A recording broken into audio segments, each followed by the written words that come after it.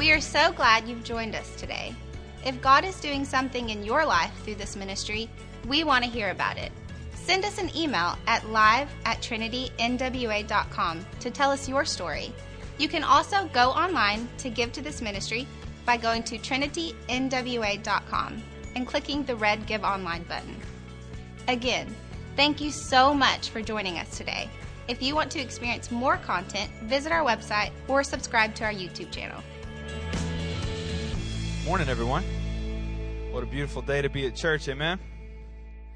Glad to see all of you here today. For those of you who are new, my name is Kyle, but it's probably already on the screen, so you can see that. But it's good to have you. I'm the Connection Pastor here, and I'm also the campus pastor over at the Trinity Fellowship Reach Center. I'm not the lead pastor, but I do have the privilege of bringing the word to you today, and I want to thank Pastor Darren for the opportunity to do that. He's going to be preaching to our Hispanic congregation, Trinity Fellowship in Espanol, later today. So he came to me and he said, why don't you just take the opportunity to share? And so I was more than happy to do that. It's good to see several old friends, people that I haven't seen in a long time here today. Really good to have you. I want to ask you to pray with me this morning.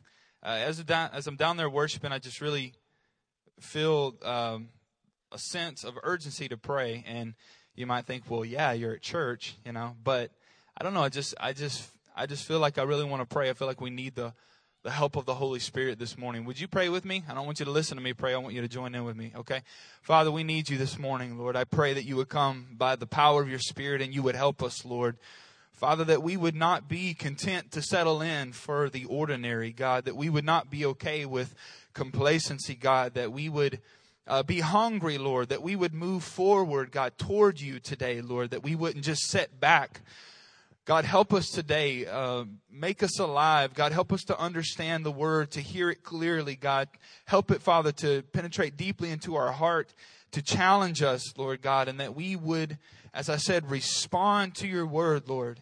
God, I pray, Father, that you would make your church alive, that you would make your church active, that you would make your church the light that it's supposed to be and the salt that it's supposed to be in the world, because, Lord, it's so desperately needed right now in our times and in our cultures, Father. Help us in Jesus' name, I pray. Amen. So by now you've probably heard about fidget spinners, right? I want to talk to you a little bit today about faith and fidget spinners. Anybody have a fidget spinner, actually? Anybody? We got one back here. Nice. Go ahead and give that thing a spin. Go ahead and give that thing a spin. Faith and fidget spinners. These little sort of like a boomerang shaped piece of plastic and metal with ball bearings in the middle. I can't remember who it was. I think somebody in our church that's an engineer that said, like, who would have known that ball bearings would become so popular? They've been around forever, right? Other day I was standing at the door, just spinning it as I was welcoming people into church. And Kenneth Allen, is Kenneth here for this service? Maybe not. Kenneth, if you don't know him, goes to our church. And he stopped by and he said that he was at an expo or something like that for work. And his work team was there. And one of the tables or the booths was giving out fidget spinners. And so he said everybody got one on his team. And he said, and all day they were walking around the expo center just doing this. So like, I don't know what the big deal is about these things. I don't know what the big deal is about these things.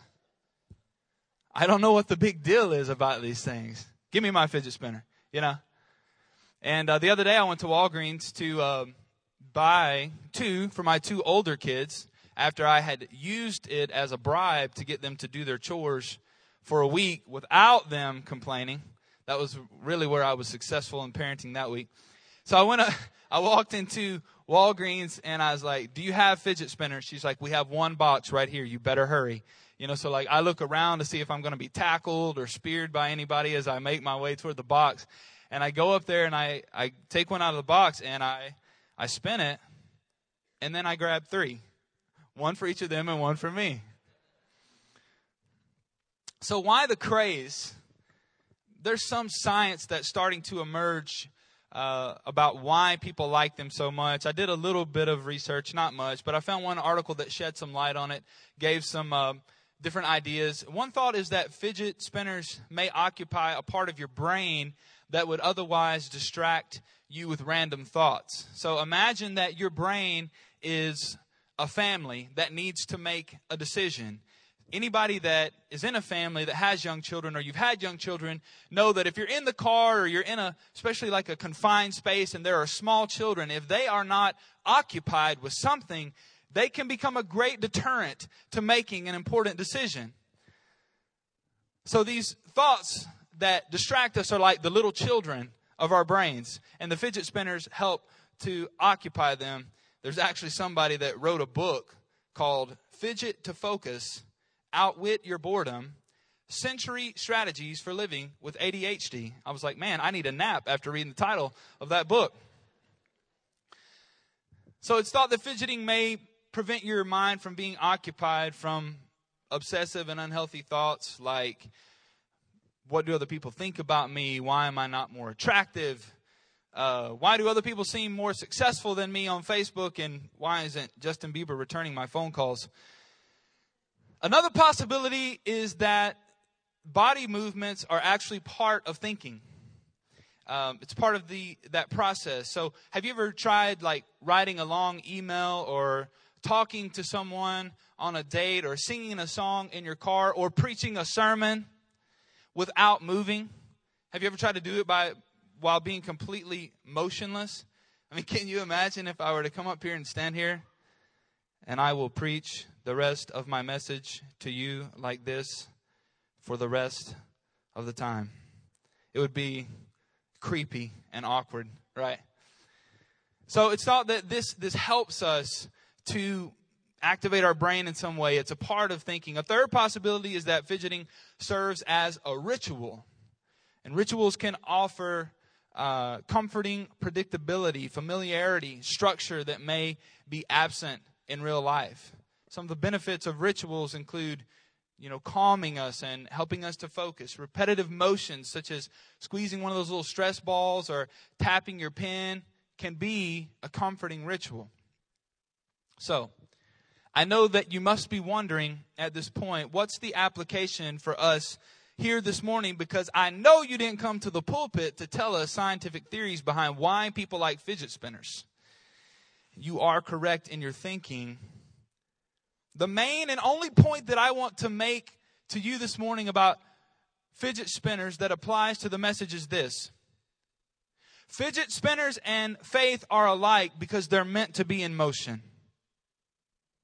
Fidget spinners and faith are alike because they're meant to be in motion. They're of no use without action. Like if you don't spin it, it's pointless.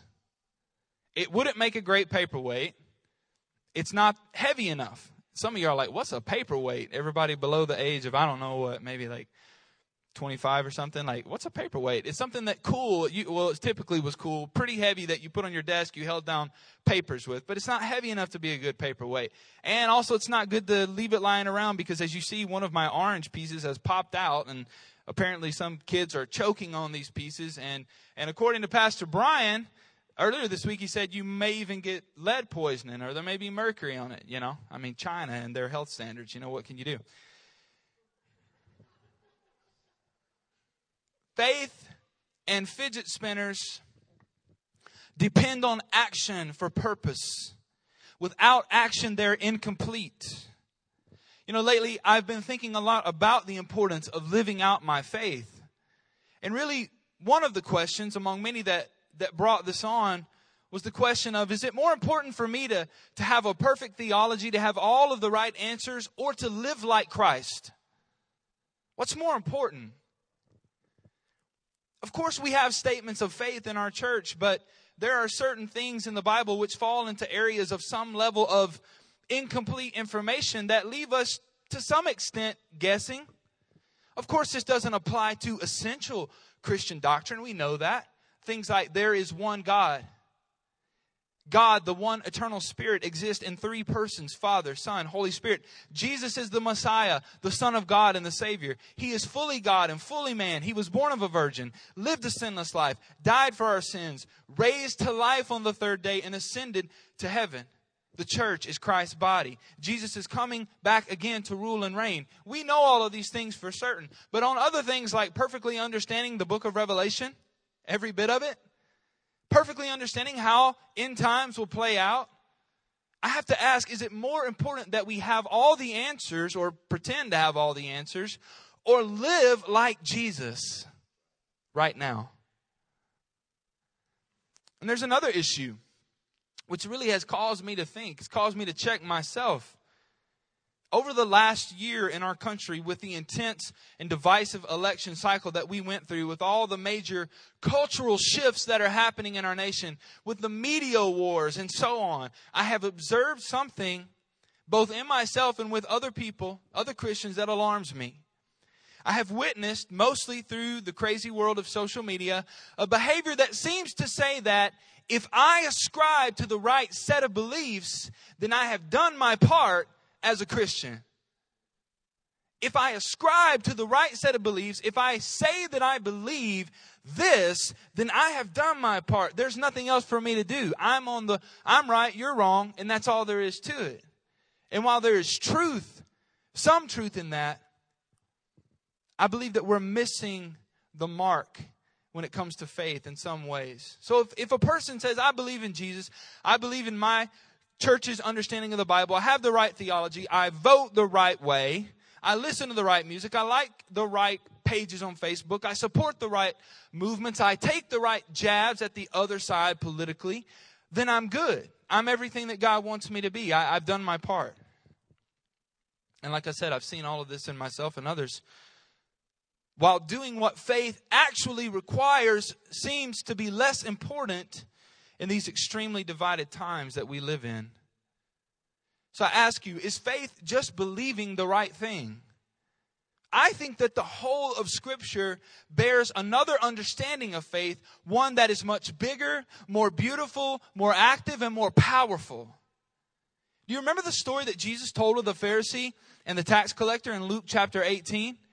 I think that's a good one for what we're talking about right now. You have this Pharisee who's a religious leader and this tax collector who is infamously sinful and seen as a traitor to his own country, going to the temple to pray. The Pharisee stands up and does everything right. He believes all the right things and says, God, I thank you, I'm not like other people. God, I think I'm not like this tax collector over here. I believe all the right things. I do all the right things. And Jesus said, but yet the tax collector stood at the back. He would not even look up to heaven because the sincerity of his faith caused him to act in a way that was honest. He was humble and he was repentant. And Jesus said, who went down to their house justified before God? It was a tax collector. So I have some big questions for us this morning. Are there any works in our lives that indicate that our faith is active?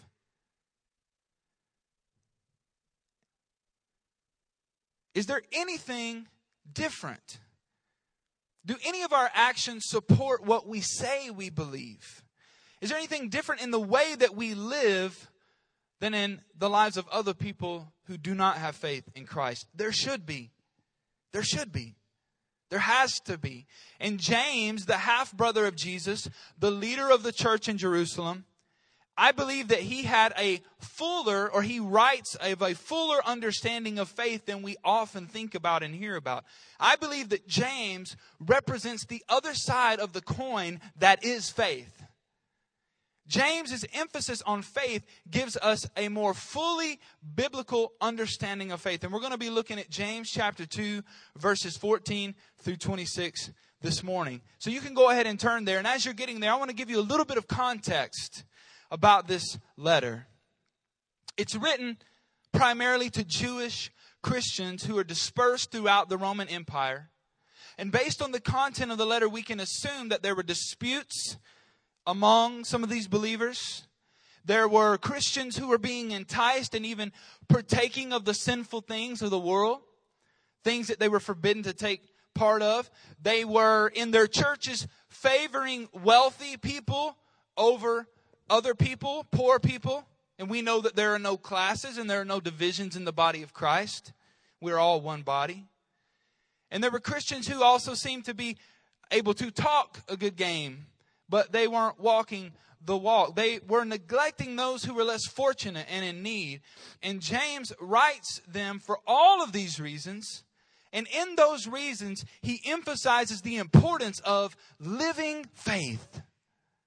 Faith that is at work. Faith that produces obedience and good works. And I think that he is arguing that real faith in God, when it is put to the test, it will always respond with obedience and good works. Having real faith does not mean perfection. No. But it also cannot mean a complete absence of good works. It can't. It doesn't mean perfection. So don't worry, that's not what I'm requiring of you this morning. That's not what I'm challenging you to. I fall way short of that. But what I know faith cannot mean is a complete absence of obedience and good works. And in the teachings of Jesus and Paul, you will find this understanding affirmed. Though different teachers emphasize different things, different aspects, it is there. Jesus said that you will know a tree by the fruit that it bears. And Paul says that the only thing that matters is faith working in love in Galatians 5:6. You see, because true faith always produces good works in the love of Christ. Always. I think it's very likely that James is dealing with an abuse of the Apostle Paul's teaching on grace and faith.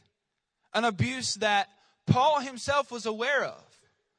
It says in Romans 6, Paul writes in verse 1, "What shall we say then? Are we to continue in sin so that grace may abound?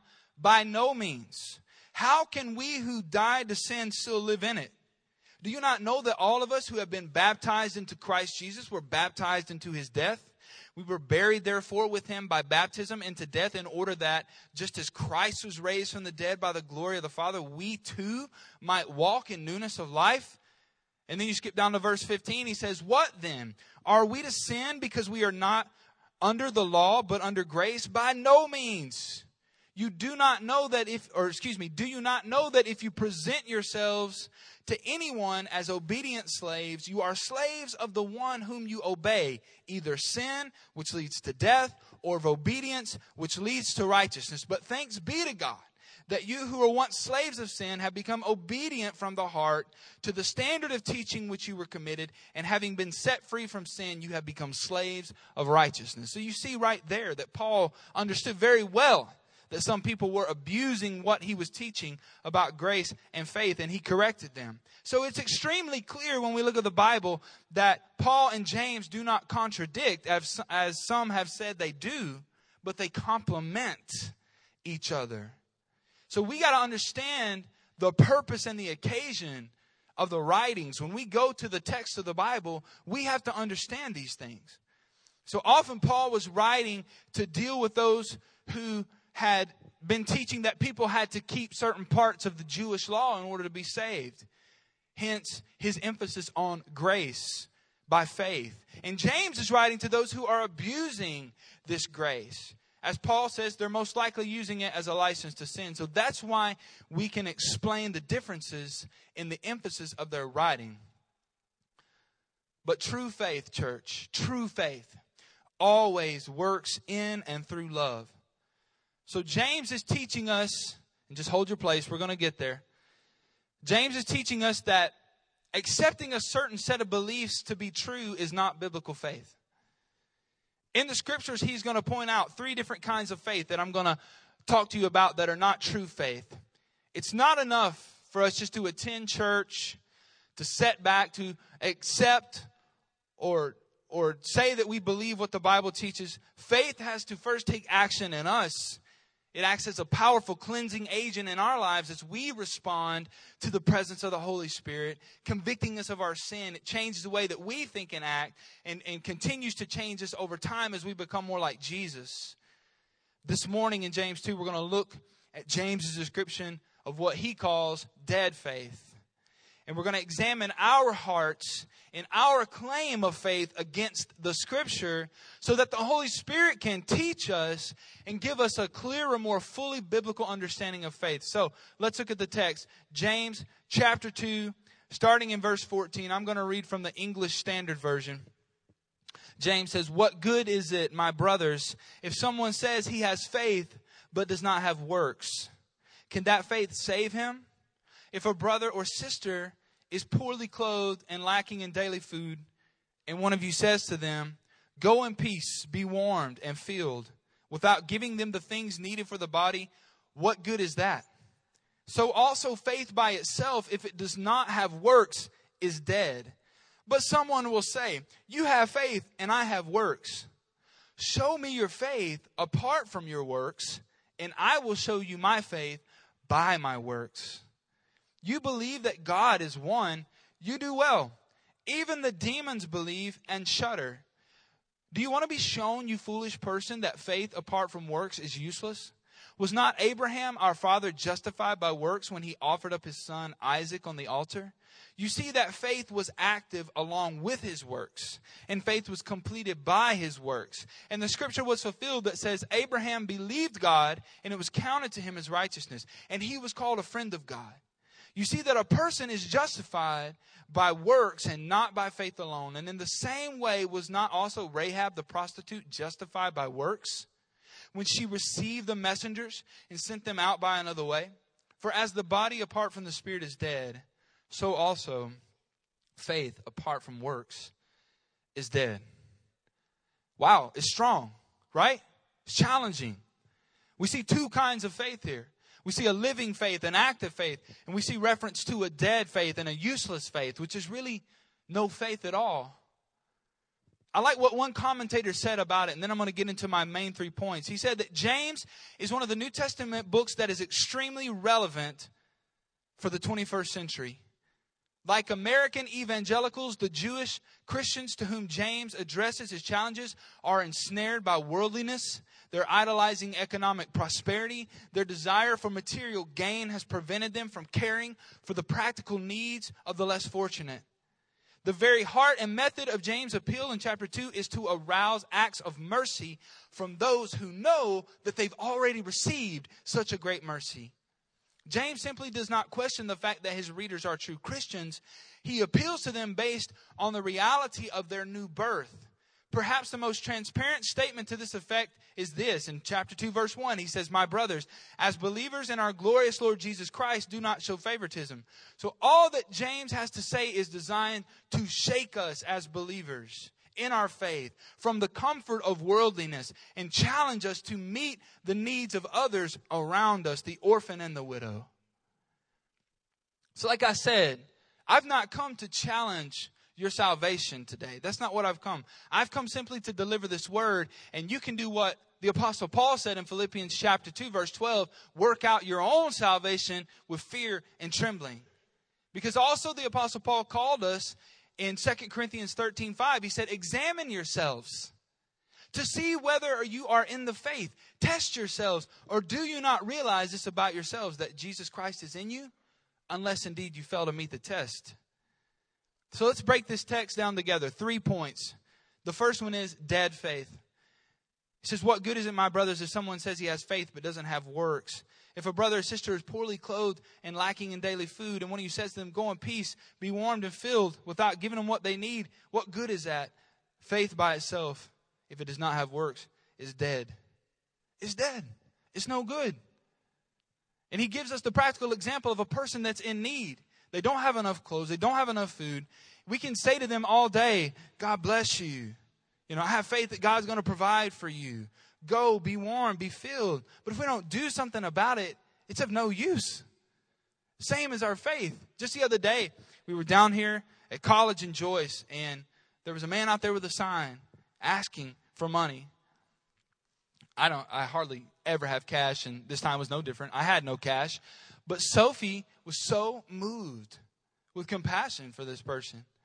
She wanted to help him. She would have gotten out of the car and given him our car. I'm convinced. She began to weep. She began to cry. She's like, Dad, we have to do something. I was like, baby, I don't have any cash. We have made up some of the bags that many of us at the church have done, the gift bags with food and all the things, but they happen to be, as you would know, in the other car. So we literally did not have anything. I said, it's going to be okay, baby. No, we have to do something, Dad. We have to do something. as tears streamed down her face. And I thought, man, if we all approached our faith with the same passion and compassion, how much more active would our faith be? How much more of a difference would our faith make in the lives of the people that we come in contact with every day? Faith without works, church, James said, is dead. And then there's, number 2, demonic faith. Not that your faith has its origins from demons, but James is drawing a parallel. He's saying there's a similarity. He's saying, you believe in one God?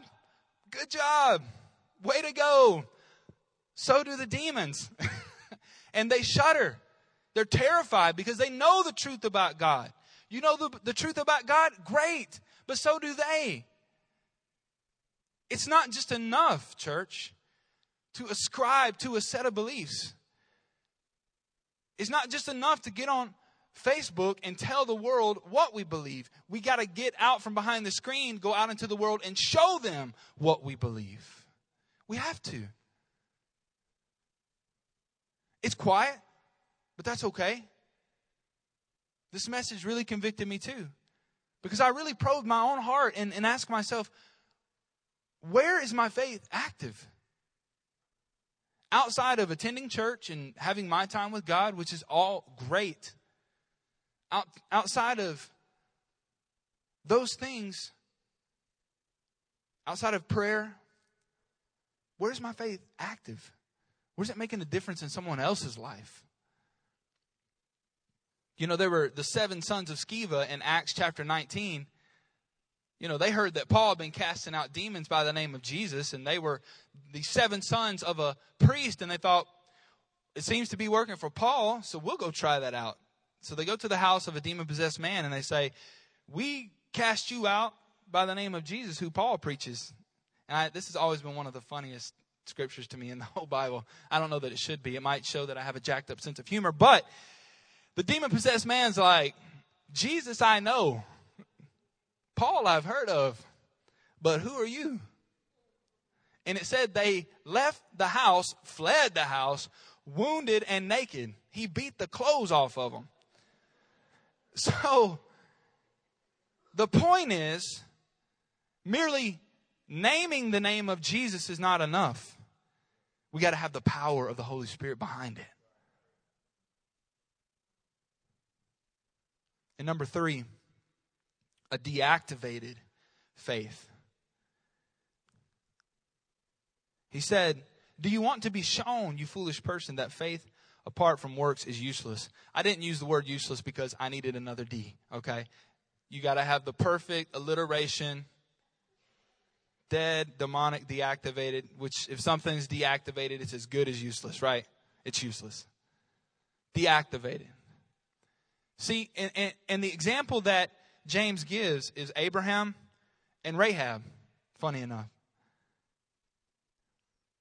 He said that their faith was completed by his works. I was talking with Heather this morning on the way here, and I was like, you know, we know that Abraham had faith, but he proved it. It was completed by taking his son up the mountain. All the way to the point where he had knife in hand. He believed, because if you read the scripture, he said, the lad and I are going to worship, and who? We, not I. We shall return. He knew, he had faith, but God required him to walk that faith out all the way to the point where the knife was drawn and in hand. And he said, Abraham, hold up. I got you. But for some of us, I believe that in many ways our faith has been deactivated. We're just kind of going through the motions. And as we move toward our closing here, I have a few questions for you. A few questions that I believe are going to help us to reveal the nature of our faith. Let me ask you, how do you treat your family and your friends, your neighbors and your coworkers? Do you love them like Christ? How do you use your time? Do you invest any of it in the kingdom of God or in the betterment of somebody else? Or is it all used on you? How about your money? Do you give generously to the work of God? I saw where a pastor recently said this. He said, I find it extremely ironic that in God we trust is printed on the very thing that we have the most difficulty trusting God with. Wow. The irony is biting, isn't it? Jesus taught a lot about money, about giving, and you can be assured that, yes, He wants you to give to the organization which He put in place to carry out His mission in the world. He said, I will build my church and the gates of hell will not prevail against it. The church is Jesus' mission.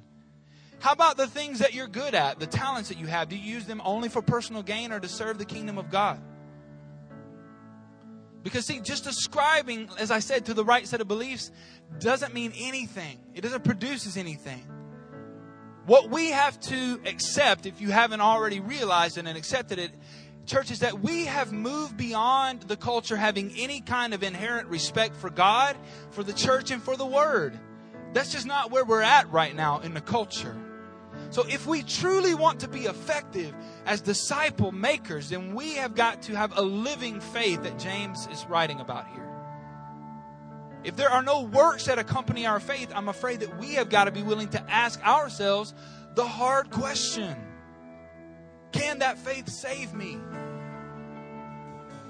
Have we experienced true faith, or have we merely ascribed to a set of beliefs that everyone around us is believing in?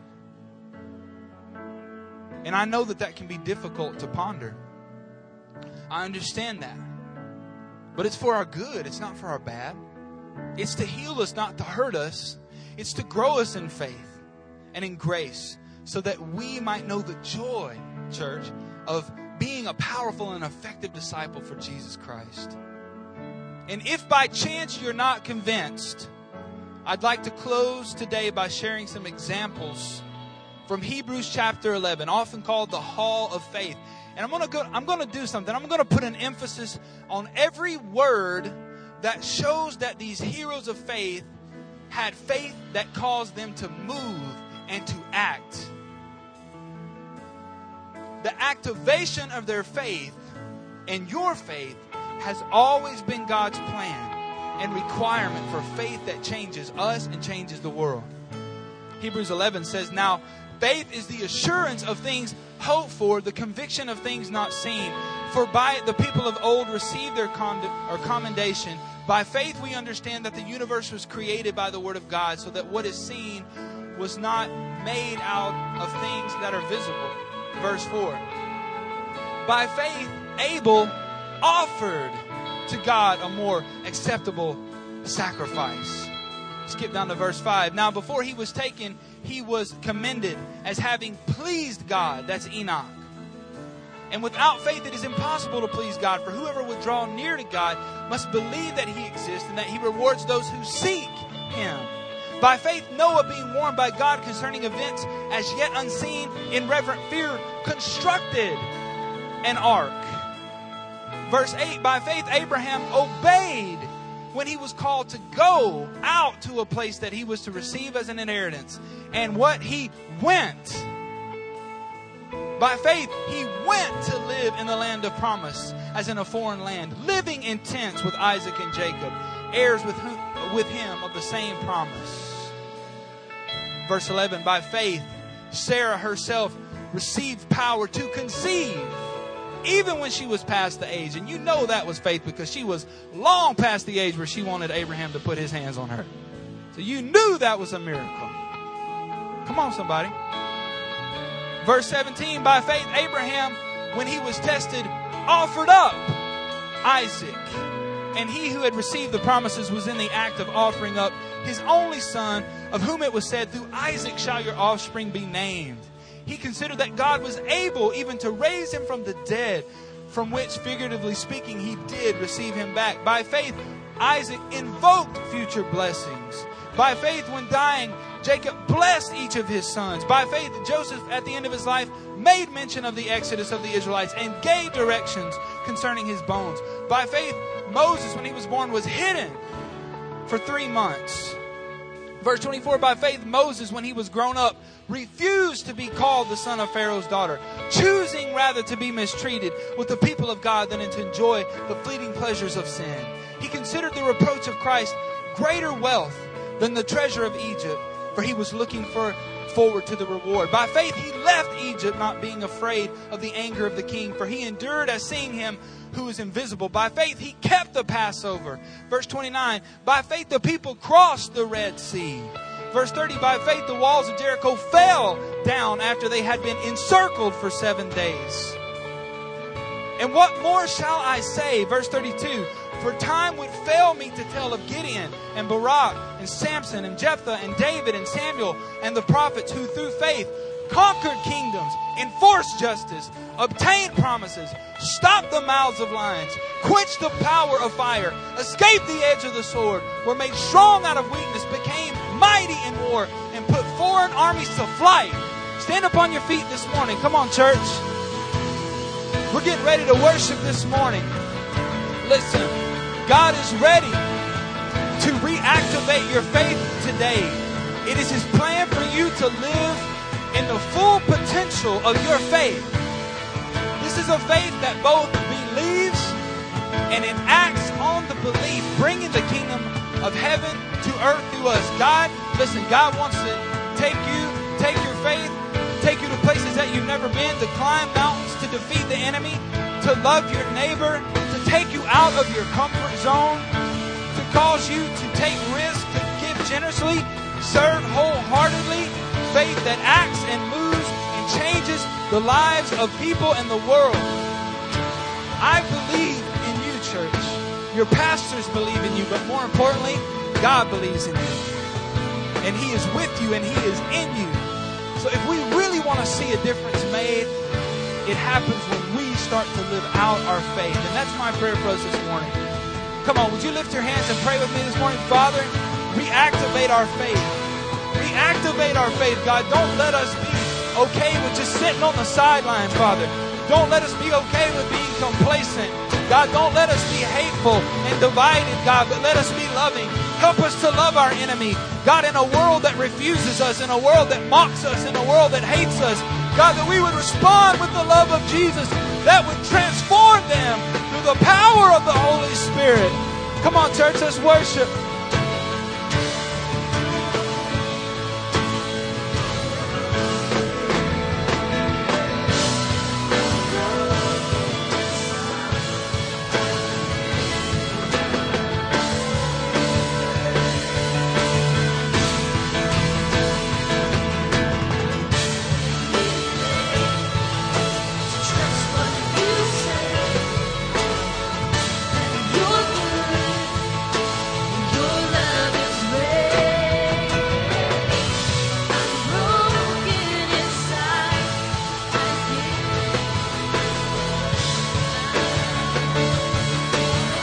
I want all of our pastors and our prayer team to join me down across the front right now.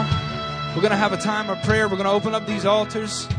If you're here today and you need your faith to be reactivated, we want to pray with you that you would receive a fresh infilling of the Holy Spirit, that you would be charged up, reactivated. But some of you, I know you're struggling. I know we all live in the same world. I know what this world does to us.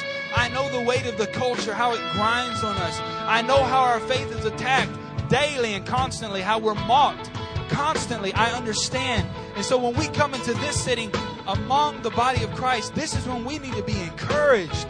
This is when we need to be reactivated and refilled. So as we go back into this song, we're going to be down here to pray with you. Whatever you have need of, we are here to pray for you. And I pray that you would step out today in boldness and do what the message says. Act. Let your faith be in action. Amen? Let's pray, church.